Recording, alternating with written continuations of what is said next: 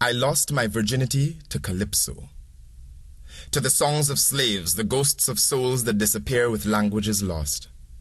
My grandfather's French-African patois never sang to me his talk some, keep some philosophy meant swallow all your pride. None of his chantwell hymns or oui papa except through these songs. Louverture's dream rhyming its way hard through steel pan and the repartee of African ballad, griot story made freedom song.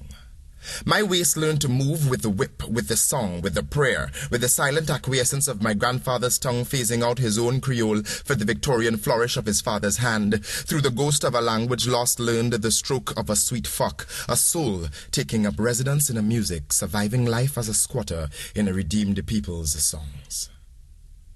I lost my virginity to the echo and crackle of the can brulee, the pungent smell of burning cane, first declaration of emancipation, bacchanalian festival turned, revolt turned, African turned, lost tongue turned, the still raging fire hollowing out the soul of the oil drum to revive Africa. As a stubborn tenant in a European mask, we learned how to fuck like this sweet wine, like surreptitious, like uprising, like make more Africans while masses sleep, make more drums to replace the ones banned, make more tongues to sing the ones cut out and made to flop useless on the cocoa floor. The tongue my grandfather replaced with the Blackfoot dance of the coffee bean and the bois of the gael and the future for his children and the land that he left. This is how we learn to move.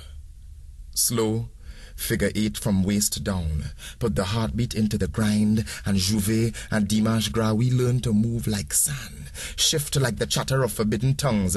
Shango Baptiste and Creole Française, La Reine Rêvée and the lifetimes of movement in Bourg Mulatresse and Laventille, and all that is Africa in Trinidad, from the slave barracks in Belmont to the burial grounds in Point Fortin. Land on our shores, fascinated by our insouciant rhythms, or the movement of waistlines through impossible emotions. And remember, these are tongues, these are lost languages, these are the dozens. This is tap dance through the ballad of Steelban and Calypso. We learn to move under the shadows of our grandfather's tongues, in the shade of the immortelle, in the middle of the night, in the stomp of Shango ritual, in the silence of Ash Wednesday, in the chaos of savannah dust, in love and lust and the eternal stroking of African hips. We learn to move, we learn to move, we learn to move, and still we have this language to prove it.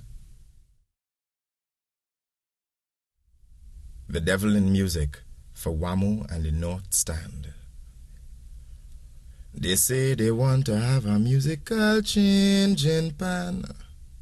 Well, I didn't tell them yes. Well, I didn't tell them no.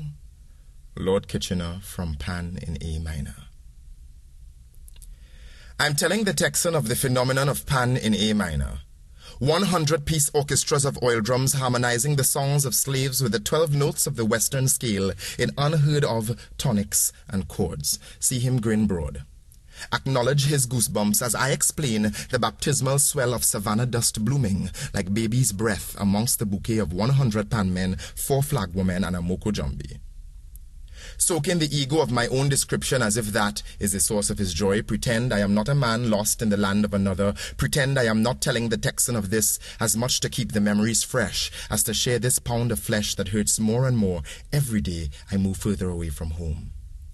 As if my removal from the land of Cascadoo and Last Lap Mass is not itself a tearing of flesh that neither of us is healed from. Like my tattoos aren't a scarification ritual that remind me I'm alive. The ink, one big blue-black mark where Aruca, where Cascade, where the Savannah, where Trinidad was ripped from me. The Texan is laughing now as he tries to picture the bassman spinning like a rooster in a gael, as he negotiates the 6th drum of bass, laughing as he tries to mimic something he has never seen. 100 men jumping in unison as they make music, as they pogo like Maasai through the diminished 5th, and the Mokojambi man is raised to a fever of exultation, and it is 3 a.m. and the Texan might as well not be listening because I am shirtless and prancing, and for 5 minutes renegades are on stage making Jit look like the genius he is again, and a woman in the tightest shorts between her and her god and a gold tooth to the front is offering me a heaping plate of pilau from a basket to wash down the full cup of hot rum in my hand, and the man, still stemming the blood from his temple from the bottle thrown there half hour ago, is smiling again. And for 5 minutes the Texan is laughing background noise, and this muggy Brooklyn summer, this 4-story walk up, this fire escape, and the gunshots in the distance are somebody's twisted idea of a joke, and me